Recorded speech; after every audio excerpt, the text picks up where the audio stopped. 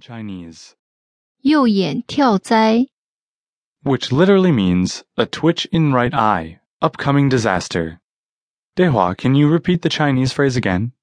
右眼跳灾右眼跳灾 In China, it's believed that if your right eyelid twitches, bad things could happen to you. Actually, this isn't true for all regions in China. That's right.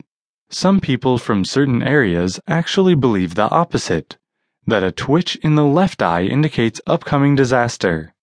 So it depends on who you ask. Where did this superstition come from? It's just a thing that was passed down. The second superstition is about good luck.